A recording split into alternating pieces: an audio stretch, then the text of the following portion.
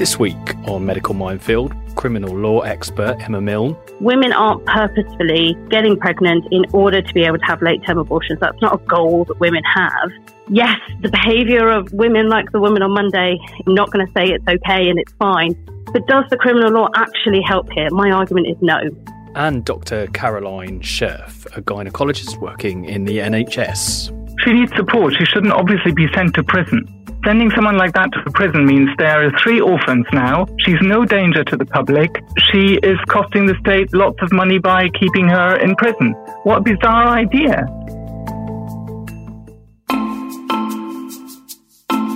Welcome to Medical Minefield, the podcast where we talk about the ethical dilemmas at the heart of the health stories that matter the most. I'm Barney Kalman. And I'm Eve Simmons. And we're health journalists, which means we spend our lives asking tough questions to top experts so you don't have to. This week we're asking if abortion law needs a radical rethink. As ever, we'd like to know what you think, so if you have a question or a suggestion for us at Medical Minefield, tweet us at MedMinefield.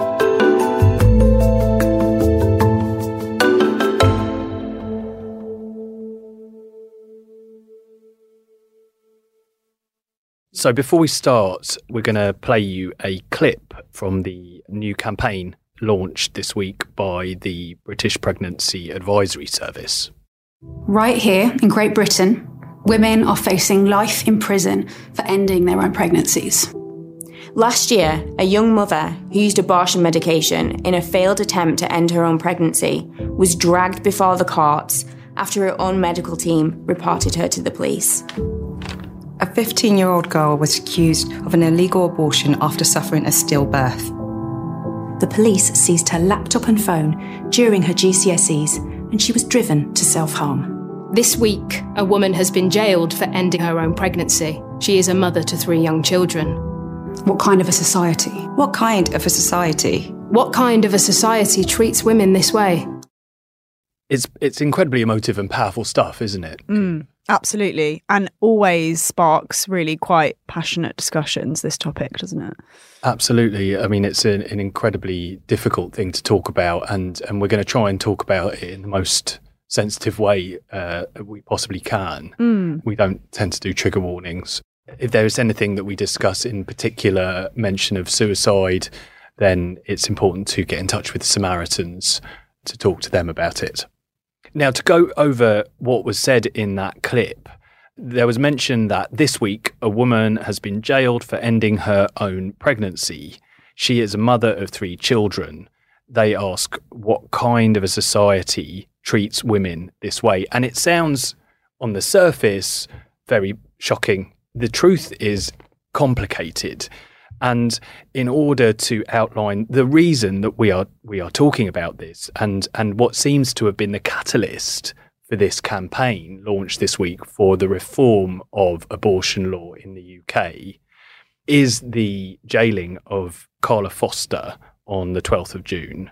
And in order to outline the case, which is far more complex than they could have possibly outlined in that short campaign video, there is an awful lot of detail in the judgment of Justice Pepperell, and that's what I'm going to read out. So this is everything that has been essentially made public about the case.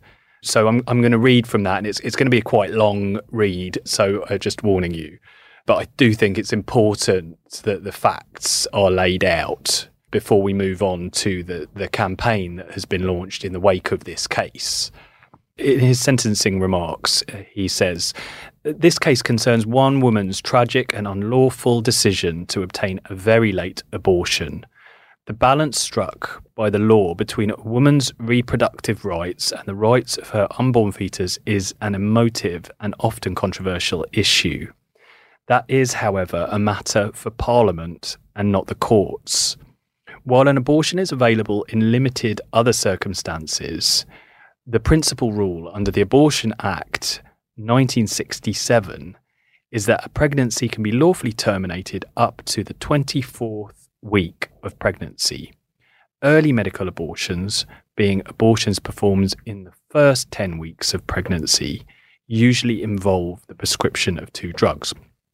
And now the background to this is that there was a huge change change, a very significant change, which any doctor who you ask who works in the field of reproduction at all, gynecologist, anyone you ask, will say it was an incredibly important moment. During the pandemic, telehealth, the prescription of abortion drugs for these early abortions, was allowed to be done entirely at home. So a woman could have a telephone conversation and be sent these medications and go through the process at home. And it involves taking one medicine one day and then the following day or in the following days, the other medicine. And that would end the pregnancy at that early stage. So I'm going to continue from the sentencing remarks now. Some weeks after the change in the law, so this is in March 2020, April 2020, you, Carla Foster, obtained abortion drugs by a telephone consultation designed only for abortions in the first 10 weeks. You were, in fact, 32 to 34 weeks pregnant, and well beyond the point at which you could lawfully obtain an abortion. Messages found on your phone indicate that you had known of your pregnancy for about 3 months on the 1st of February. By mid-February, you were conducting internet searches on ways to induce a miscarriage. By the end of February, you were searching for abortion services. Your search on 25th of February indicates that you believed you were 23 weeks pregnant. Your internet searches continued sporadically throughout March and April 2020. On the 24th of April, you searched, "I need to have an abortion, but I am past 24 weeks." On the 6th of May, you consulted the telemedical services provided by the British Pregnancy Advisory Service. You gave false answers that would have indicated your pregnancy was 7 weeks and 4 days in length. The abortion drugs were then posted out to her. On the 9th of May, she took one of these drugs. That same day, you conducted internet searches suggesting you were 28 weeks pregnant. You then took the other drug at around 11 p.m. on the 11th of May. 2 emergency calls were made for medical attention that afternoon and evening. And then it goes on to talk about the situation that arose. She gave paramedics false information, and the first set of paramedics went away. A second call was made. When they arrived, she had given birth to the baby. It goes on to say paramedics attended at 7 p.m, but all attempts at resuscitation failed. And he names the child, she'd obviously named the child Lily, was pronounced dead at 7:45 p.m. Further internet searches that evening suggested you believed you were 30 weeks pregnant. You originally maintained to medical staff you were unaware you were pregnant. You later told a midwife that you had obtained drugs from an abortion clinic and that you believed you were in the early stages of pregnancy. You said you realised that you needed to speak to the police. When you did so, you admitted to taking abortion drugs and that Lily could have been conceived in either October or December 2019, but you maintained that you did not know how far into pregnancy you had been. A post-mortem examination confirmed that the pregnancy was between 32 and 34 weeks gestation. Now, interestingly, he goes on to talk about an intervention which sounds quite unusual from the Royal College of Obstetricians and Gynecologists, the chief executive of the Royal College of Midwives, and a number of other organisations with relevant interests in this area. And he says in this letter, "These eminent professionals argue that the successful introduction of the telemedicine option was one of the single greatest advances since abortion care was legalised by the 1967 Act. They explain that telemedicine has transformed the care for some of the most vulnerable women and girls who find it difficult to access in-person medical services. Such patients include women and girls at serious risk of harm, whether from a coercive partner or other family member, and those who are isolated in rural communities. The letter urges a non-custodial sentence and indicates that its authors are concerned that imprisonment might deter other women from accessing telemedical abortion services." And the letter goes on to suggest that one of the authors might appear before the court to present their plea in person. The judge said it plainly would not have been appropriate to have allowed any of the authors to address the court. Indeed, I consider it would have been better if the letter had not been written at all. while it provides me with some useful information about the delivery of telemedicine services, the letter also has the capacity to be seen as a special pleading by those who favour wider access to abortions and is, in my judgment, just as inappropriate as it would be for a judge to receive a letter from one of the groups campaigning for more restrictive laws, and which might seek to argue that it is important that the law is upheld by passing a deterrent sentence. My duty as a judge is to apply the law as provided by Parliament. If the medical profession considers that judges are wrong to imprison women who procure a late abortion outside of the 24-week limit, then it should lobby Parliament to change the law, and not judges who are charged with the duty of applying law. Now, as we know, he jailed Carla Foster for 28 months, and she will serve half of that. And Campaign is exactly what they've decided to do. So shortly after the sentence, the Royal College of Obstetricians and Gynecologists and 32 other organisations with interests in this area launched a campaign to reform abortion law and produced, well, the RCOG produced a mission statement. BPAS produced that video and have been campaigning on social media. There were questions raised in Parliament. Stella Creasy spoke in Parliament. And what people essentially are calling for is an end to legislation on abortion. So complete decriminalisation. Complete decriminalisation. Off the back of this case, they're saying, in fact, there should be no laws over abortion, that it is a medical procedure.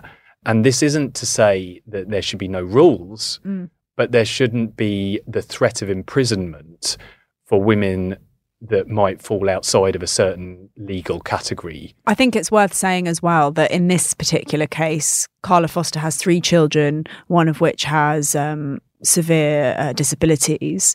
So she, lots of people are saying, what are we achieving by putting a mother with responsibilities in prison? Yeah, my understanding, I mean, the judgment goes on to recognise the circumstances that she found herself in, and it was very complicated. And also, I believe he acknowledged that he judged her to be a good mother. He did. He specified that. And during the pandemic, she had moved back in with an ex-partner.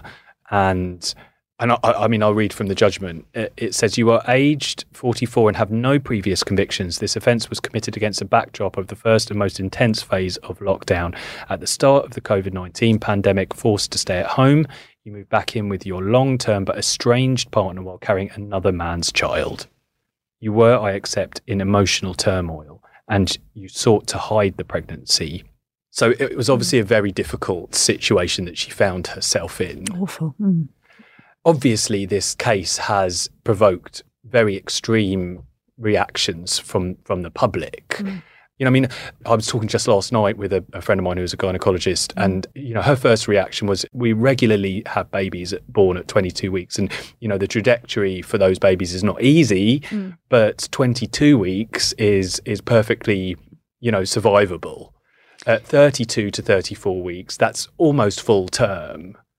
I guess the argument underpinning it all is whether we judge a baby's right to life to be when they are born or when the woman is pregnant with them and carrying them. Is the child still an extension of the mother's body? The day before they're born. When they're not born yet. Yeah. And then as soon as they're born, they have a right to life. Is that what the country judges? Well, I think that's how people think, isn't it? I think at some point, even people who are fully supportive of a woman's right to have control of her fertility and access to abortion may say there are 2 lives and the other life has a right to life beyond that of the mother at some point, and that may happen before the birth. I think that argument is difficult because you could say, as you said, a baby could viably be born at 22 weeks. And once you start getting into that, I think, the fact is it isn't a born alive person yet. And I do think you sort of at some point have to draw a line under it. I was listening to the radio and they had a pro-life campaigner who kept referring to Carla Foster's child as a 8-month-old baby. And the presenter kept having to interject and say, no, it's an 8-month-old fetus. It's not a baby. It's not been born. It's an 8-month-long pregnancy. Well, before we go any further, let's hear from a legal expert who spent a lot of time considering this case and abortion law reform as a whole.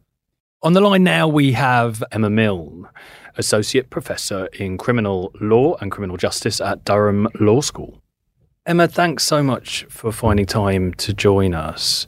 We're talking today about abortion law reform, and this is something that you're very supportive of. Would you like to outline, first of all, what you think needs to fundamentally change? So we have legislation that dates back to the 1860s. Now, quite a bit of our legislation is quite old, but one of the real issues with this area is it's rarely used, it hasn't been looked at, and it's not understood in terms of what Parliament intended when they enacted it. So a key driver for that piece of legislation was to stop women from being killed in the process of abortions that went wrong. Abortion is now incredibly safe. We don't need criminal law involvement in order to make sure it's safe.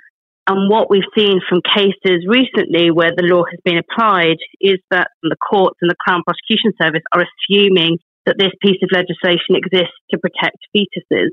Now, there might be a good reason to protect fetuses in law. I am worried that there are some incredibly dangerous ramifications. But my big concern here is that Parliament has never said it wants to protect fetuses. This is a Crown prosecution and a court's interpretation, which is wrong. So Parliament needs to step in and make a decision about what the criminal law should be saying in this situation. And obviously this is being discussed against the backdrop of the Carla Foster case. And certainly the judge mentioned the difficulty he had in coming up with a sentence, for instance, because there was very little precedent for him. And he said it was an option for him because there was no sentencing guideline that he could have given her a life sentence, apparently. However, he looked at another case in order to come up with his sentence.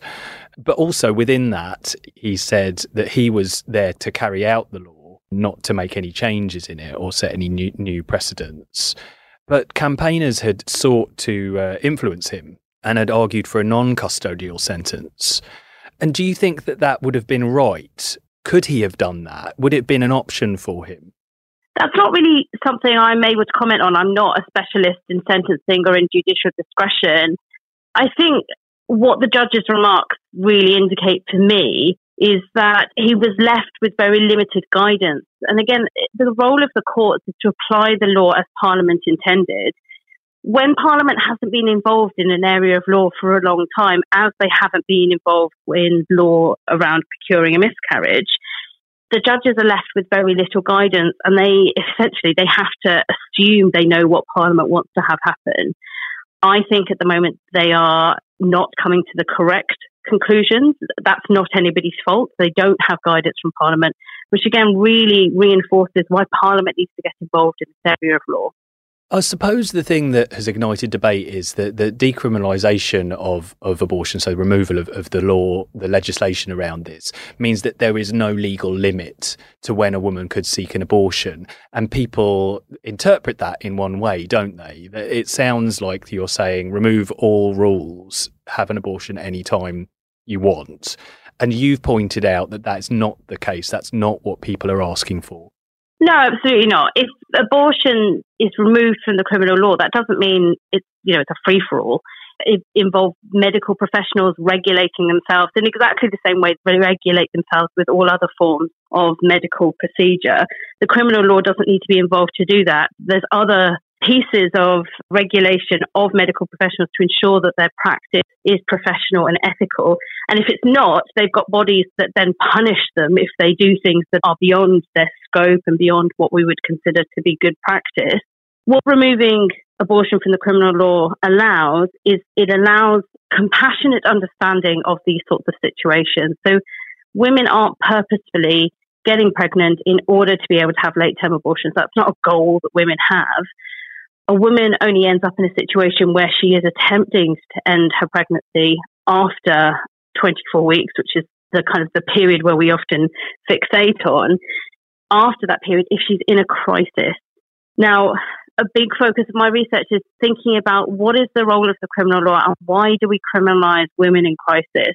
I'm not convinced it's the best use of the criminal law. I'm not convinced there's public interest in that.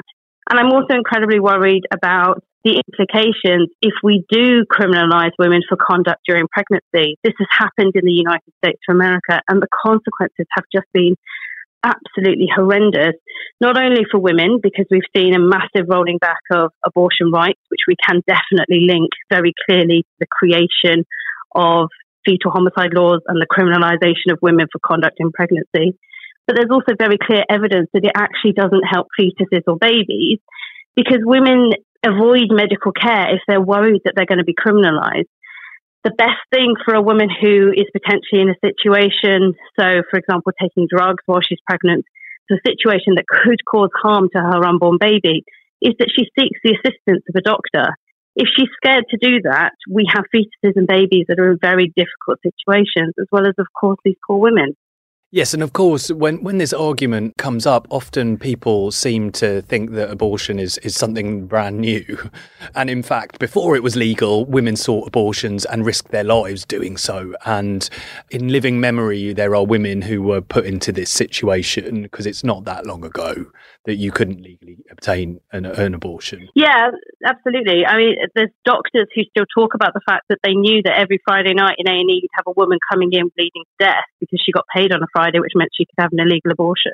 Yeah, I mean, it's a dreadful situation that no one would want to see return, I think, or no one with right mind is. And as you said, very surprising to think about the fact that that wasn't even that long ago. Yes, exactly. But we're talking about this, and we're talking about this against the backdrop of this case, and the complexity is because of the role of telehealth in this. So when you mention that there is no need for legislation because it would be bound by medical ethics, like all other medical procedures, and overseen by doctors, and there is rigorous regulation of that.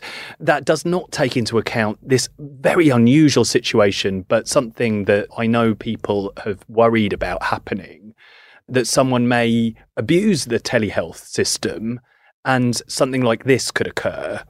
So how would a case like this be dealt with in a situation where there was no law to govern it? I am not really in a position to be able to comment on that because I'm not involved in any way around the provision of abortion care. The one thing I would say, though, is there's all sorts of areas of life where people misuse systems that are in place that we would expect them to use it legally. So, for example, people drink alcohol and then they drive a car. We don't ban drinking and we don't ban driving because some people do that. Now, we do have criminal laws in place to try and prevent that for understandable reasons. Yeah, I mean, if you get in a car drunk and run someone down, you go down. You could go down for life. But I suppose the distinction here lies between the fact that if you're doing that, the person who you potentially hit, although even it's a crime to not even hit somebody, it's a crime to just do that, isn't inside your own body. The complexity here and the reason why I would call for there not to be criminal involvement is because of the complexity that's added by the fact that the fetus sits inside the pregnant woman's body. I'm not someone who advocates that there's absolutely no harm done if a woman does have a late-term abortion. That's not something I advocate for. What I am saying is the criminalisation and the consequences of the criminalisation are so extreme that I think they do more harm than they do good. And one of the things that we need to balance when we are thinking about the role of the criminal law is what does more harm and what does more good. So another example would be criminalising people who attempt to take their own lives. We made a decision that that's probably not a good thing to be doing because that person who's attempting to end their own life is already in a crisis. Why on earth, if they then don't successfully complete the attempt at suicide, why would we then criminalise them for that behaviour? That's the position I'm coming from. Yes, the behaviour of women like the woman on Monday, I'm not going to say it's okay and it's fine, but does the criminal law actually help here? My argument is no. Emma, can I ask you, your suggestion that the onus would be on the medical profession to be regulated and practice ethically in this space if we were to decriminalise abortion, Do you not think that that would act as somewhat of a disincentive? Because surely you would then have some medical bodies and medical professionals, reluctant to do later abortions, and maybe would we not still have the same problem? If a doctor is at risk of being struck off for doing a late-term abortion, they're still not going to be able to do it, and then women are still not going to be able to seek it. Do you see what I mean? I mean, women don't fail to come forward for medical support because they are consciously aware of not being able to access a legal abortion. We're talking about cases here where the pregnancy's caused a crisis for some reason. So this is potentially a woman who's living in an abusive situation. She may not actually realise she's pregnant until quite far along in the pregnancy, or she might be denying or concealing that pregnancy from herself. So there's evidence in these sorts of cases that women's understanding that they're pregnant is effectively wanes and comes forward for them. So they might at certain points have very clear understanding, and then at other points they're effectively just completely denying it to themselves. So it's not a straightforward case of, well, she knows that she can't have an abortion, so she's just not going to talk to a doctor. It's probably a case that she hasn't quite been able to conceptualise that she's pregnant, and then at the point that she does, she then potentially comes forward for assistance and support. So I'm not convinced that the role of the criminal law here is going to have any impact. We're talking about a woman in crisis. Her behaviour is not going to be, massively thought out and decided. It's not to this intentional behaviour that I think people assume it is. Mm. Well, Professor Emma Milne, thank you so much for joining us today and speaking about this very complicated topic. We appreciate it. Thank you.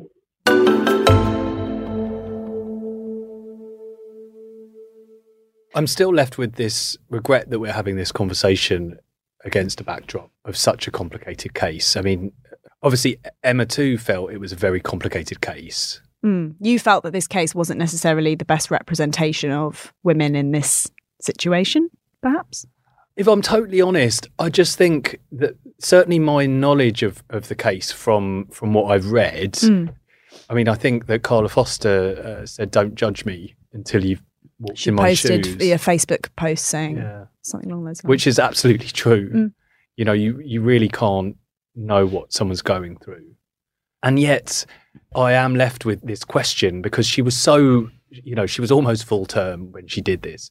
I mean, quite aside from the fact that anyone I talk to says that what she did put her own life at huge risk, it's such an unusual case in that she knew about her pregnancy for so long and that she concealed it and that she sought telemedicine and that she lied and that she continued to lie.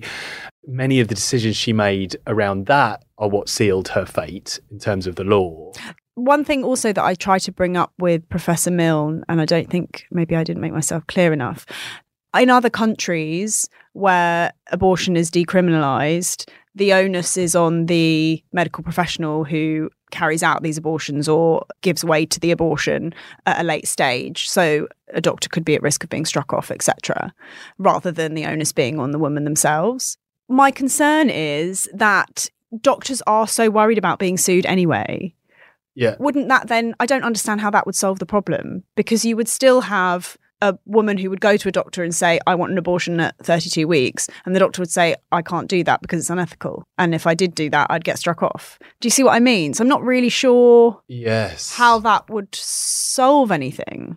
No, that's a great point. But you would hope that a situation where there wasn't a law and people going to prison for it or being investigated, and that's what the BPAS campaign has highlighted, that this happens, that people are investigated and have their lives turned upside down already in a horrendous situation, that it would encourage people, if you remove this, it would create a more neutral environment in which people would be more likely to come and talk to a doctor at one of these services, and they would be able to provide care. And obviously, there will be limits to what they'll provide.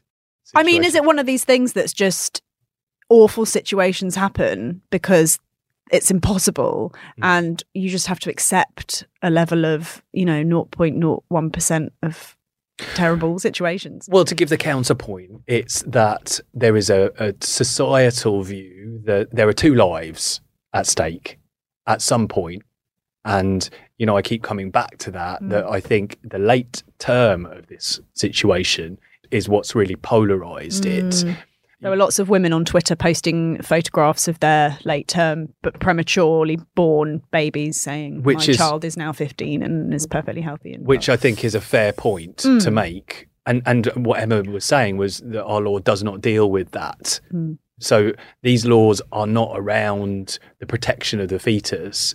And that, in fact, if we end up in a situation where we are having fetus life protection laws, it can be a slippery slope towards restricting further and further. Absolutely. And also it's important to point out that although some babies born at 32, 33 weeks can survive, not all do, and it's not guaranteed. And there is a significant proportion of babies born at that point that don't, unfortunately. Yeah. I mean, there's always suddenly something that popped into my head is that this campaigning, if they really do get politicians to start trying to work out what would be popular and what's not in terms of coming up with a law about fetal rights, it could go horribly wrong. I don't want to think about it. It's too Handmaid's Tale. It does. That is exactly what I thought. Yeah. Anyway, before we go any further down this rabbit hole.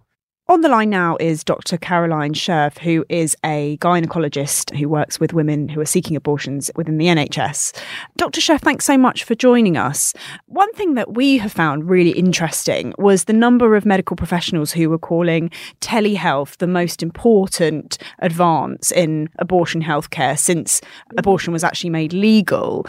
Why is it that you think it was so important? Can you just explain that for us? I think this is a very good week to talk about this subject because we've had a very sad, much publicised sentencing in the beginning of the week of a vulnerable woman who ended her pregnancy outside the law. The idea and the option of telemedicine has been there for many years and has been practiced for many years. Yeah, women were very grateful that in the UK we could provide this now. In fact, there's research evidence that, the women who were contacting international organizations requesting help with abortion care because they couldn't access it for one reason or another and asking for pills by post, they dropped right down from the UK, the requests, once the UK had the telemedicine option because they didn't need to go to clandestine international providers outside the law because they were able to access services. So this case has kicked off campaigns within the medical profession, and in fact, the Royal College of Obstetricians and Gynaecologists attempted to intervene during the case as well, because there is a strong belief that there's a need to reform abortion law. And is this something you feel broadly needs to happen? Absolutely. We've had the DCRIM movement for ages now. When the Abortion Act became 50, that was 2017, there was a massive move and lots of very important organizations are behind it. That's not just the RCOG, that's also the College of Midwives and the College of Nurses. There are loads and loads of very important astute medical colleges and bodies who are completely in agreement that the criminal law has absolutely no place. It doesn't make it safer, it doesn't make it better, it just doesn't help. It causes a lot of trouble, a lot of angst and a lot of stigma. The backdrop of this complex case to this latest campaign does beg the question, should there be no legal framework to a situation like this? What would have happened to Carla Foster? What should have happened? She needs support. She shouldn't obviously be sent to prison. Sending someone like that to prison means there are 3 orphans now. She's no danger to the public, and she is costing the state lots of money by keeping her in prison. What a bizarre idea. Why do we put people in prison? Why would we want to do that? The judge says he did it because that's the way the law was written. It's a political decision. I don't understand law enough to make sure that this is the only thing he could have done. But he basically says the politicians need to do something about this law. She should not have gone to prison. She made some difficult choices which may well need follow-up and need more attention, and she needs more support in future. She needs all those things, but she really doesn't need to be in prison. Well, I think much of the polarising view in this case is the late term. Mm-hmm. And many women were saying, I gave birth at 22 weeks, 24 weeks, etc., and my baby's now 15. It's very common. Yeah, they wanted to be pregnant. That's the difference. But my point is that people take a view at some point that although the baby is within the mother, that it has a right to life, I suppose, that if it could be born, they see it as a being that could be independent of the mother and therefore deserves protection in the minds of some people. Do you think that's incorrect, that the day before birth, there should be no law to protect that child in terms of right to life, I suppose, if that's the clumsy term to use, and then the day after there would be? Well, there isn't actually in the UK at the moment. So that's the non-starter. This is about the women. The woman always has a priority. It's very simple. The woman has the priority. The child is very important to the woman who wants to be pregnant. And of course, somebody who has a preemie delivery will be very, very glad that we've got excellent pediatric services who can deal with that. The woman is still the priority. The lobby that speaks for criminal law gives that argument all the time, that it is important to control women's behavior and it is really important to make sure that we look after unborn children. This is exactly the reason why all these health bodies have said, well, this might sound very well in theory, but we know that in actual practice that does not work. It doesn't make abortion go away. It doesn't actually make women any happier or any safer. It doesn't make them better mothers either. It is just completely detrimental to the reproductive health and well-being of women of a country. We've got so many good examples in countries where abortion has been decriminalized and it's working beautifully and absolutely well. It needs to be regulated, of course, like many other controversial areas of healthcare. For instance, into the third trimester, like in this case, need to be very heavily regulated. And there have been all sorts of proposals written about how that would work. We've got lots of regulations about fertility treatments, for instance, and about embryos and what we do with them. So we are very, very aware of that this is an important area of healthcare that needs to be regulated, but not by the laws. I guess I kind of see it similar to women who drink alcohol during pregnancy. As far as I'm aware, that's a great point. That's not illegal. Of course and not. Yet a woman can do what she wants in pregnancy. Yeah. But also by that same standard, you know, as a society, there is a wider view that it's not all about the mother and that women who are pregnant are expected to kind of take a secondary role. No, I mean, there is a view that... I disagree. There is no wider view. There's no wider view about that. The UK always has had a majority, and the majority was for women having a choice. Many people in the UK you ask on the high street are surprised that abortion is illegal in the first place because they know it's accessible. It is not the wide-held view. I'm not talking about the choice of abortion. We're not talking about abortion, but certainly outside of that, maybe I'm saying this in a clumsy way, but, you know, women are very concerned about the things that they do. Many women that I know completely give up all drinking as soon as they find out they're pregnant. You know, they will quit smoking sushi. They won't eat soft cheese. They do everything they can to make sure the fetus is healthy, and they see themselves as secondary. But that's because our health education has worked, isn't it? That's because we've managed to educate women and to say this is good to do in pregnancy and this is perhaps not such a good idea. So we are hopefully getting them better prepared for childbirth, which is a bit like running a marathon, we always say. So that means, the health promotion works. It's got nothing to do with abortion care. I thought that's what we're talking about. No, I was just, it was the idea that you said yourself, the mother takes precedent over everything. And I think that many pregnant women do see themselves as not their desires and wants and lifestyles, etc., don't take precedent. And I know that's not the perfect. I would say not necessarily just pregnant women. No, hang on. I don't understand how that is a difficult decision. A woman who's not pregnant may decide to get up at 5 o'clock in the morning and go for a 10-mile run before she goes to work, not because she thinks, oh, it's great not to stay in bed and cuddle up. It's because she knows it's good for her. And she doesn't need to be pregnant. We make all sorts of decisions that may be slightly uncomfortable or may not be, lounging about all day and getting drunk. But we're making conscious decisions about feeling well and being well. And when we are pregnant, we're doing the same thing. I don't quite understand what that has to do with. But it's not about, it's about the health of the unborn baby, isn't it? No, it's the health of the woman. It's the health of the woman. She is better off.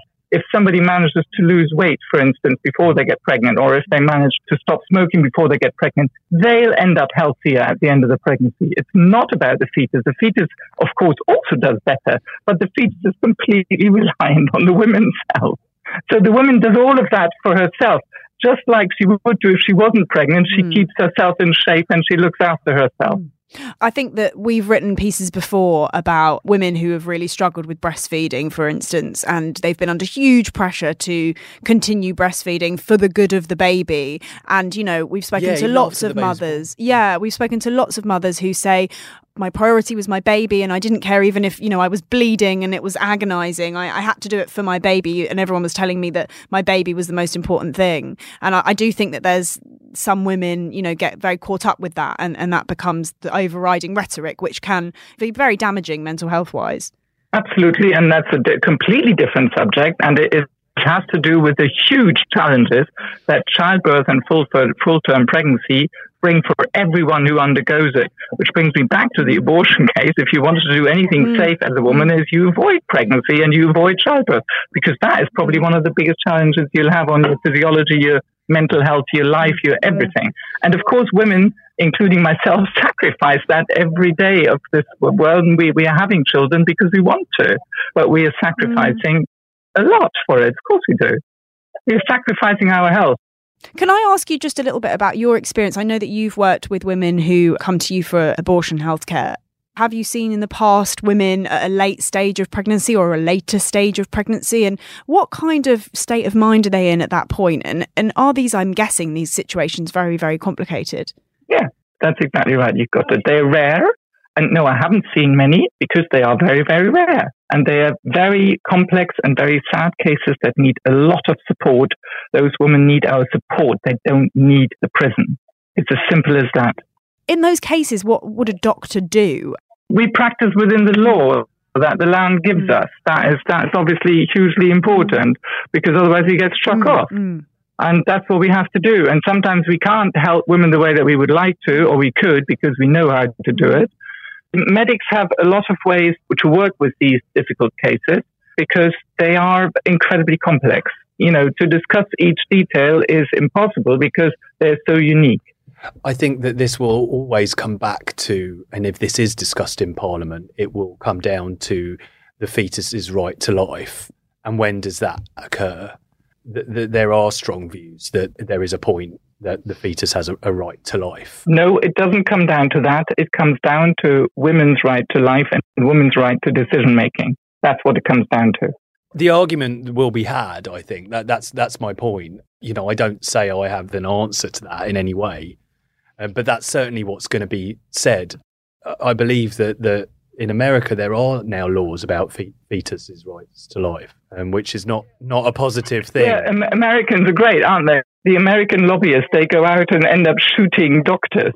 Yeah, well, exactly. I mean, let's hope we never end up in that. Let's hope we don't end up in that situation. Please don't think that that's what we're suggesting should happen. No, but I truly think that's the debate that's going to end up being had. Well, the Irish society managed it, didn't it? We have no reason not to do the same and actually just repeal those parts of the 1861 Act that lead to prison sentences. If we can just repeal that, that's just a small issue in Parliament. Looking at the government and what kind of problems they have to deal with at the moment and how they're tearing themselves apart, this is actually easy. It means it saves the health service loads of money. It saves women loads of stigma and trouble. It actually makes judges a little bit more relaxed having to deal with regulations rather than with criminal law. There's no two ways about it. There's absolutely, this is a complete clear non-starter. It's just got to go. We can't have more evidence. There isn't any more evidence. We've had this evidence for decades. We've had good examples internationally. We've got the advice from all the people who know far more than any of us do. And please, let's just do it. Let's just be friendly to women just for once. Yeah, I second that. Well, Dr. Caroline Scherf, thank you so much for joining us. You're most welcome. Thank you.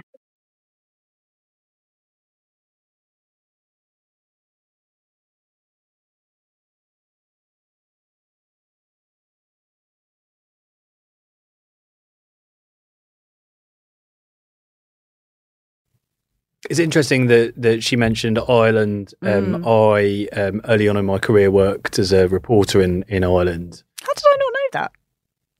Did she not know that? No. Yeah, I worked for the Cork Examiner. Well, it turned into the Irish Examiner. You lived in Ireland? I did. I lived in Dublin. Well, north of Dublin. They love their local newspapers in Ireland. I'd love a good local newspaper. But, you know, I mean, I felt like I was giving a counterpoint and then being accused of having that view myself. I don't. Yeah, I'm not pro-lifer. I am sympathetic to the argument, you know, because this is never a choice that I'm going to have to make personally, and I'm grateful for that. But that people do see that if a baby can be born, you know, that they shouldn't be viewed as just a fetus. Yeah, some people believe that. But I do think, as Dr. Scherf was saying, and I think she was right, I agree with her, that we shouldn't be sending women to prison for this. You know, the criminal justice system really has nothing to do with it. It is a healthcare issue. I mean, I personally believe that once you start going down the rabbit hole of, you know, a fetus has a right to life, full stop, then what's to say that a fetus at 22 weeks has a right to life and shouldn't be aborted, or at 18 weeks or 10 weeks? And absolutely, as medical care advances, premature babies survive younger and younger. Where do you draw the line? Which is why, you know, it's quite right. It's the woman's choice, it's the woman's body. The child exists in the woman's body and so is therefore an extension of the woman's body. And they have a choice as to whether they want to be pregnant or not. It's absolute nonsense that we're wasting all this money and time on sending a vulnerable woman to prison and leaving 3 children without their mother for really no reason. Well, no doubt there will be many people that completely disagree with that. Yep, I'm sure, as there often are.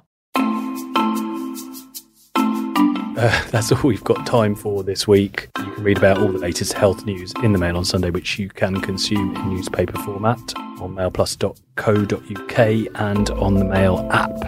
We will be back with another topic on Medical Minefield next week, and we'll see you then. Goodbye.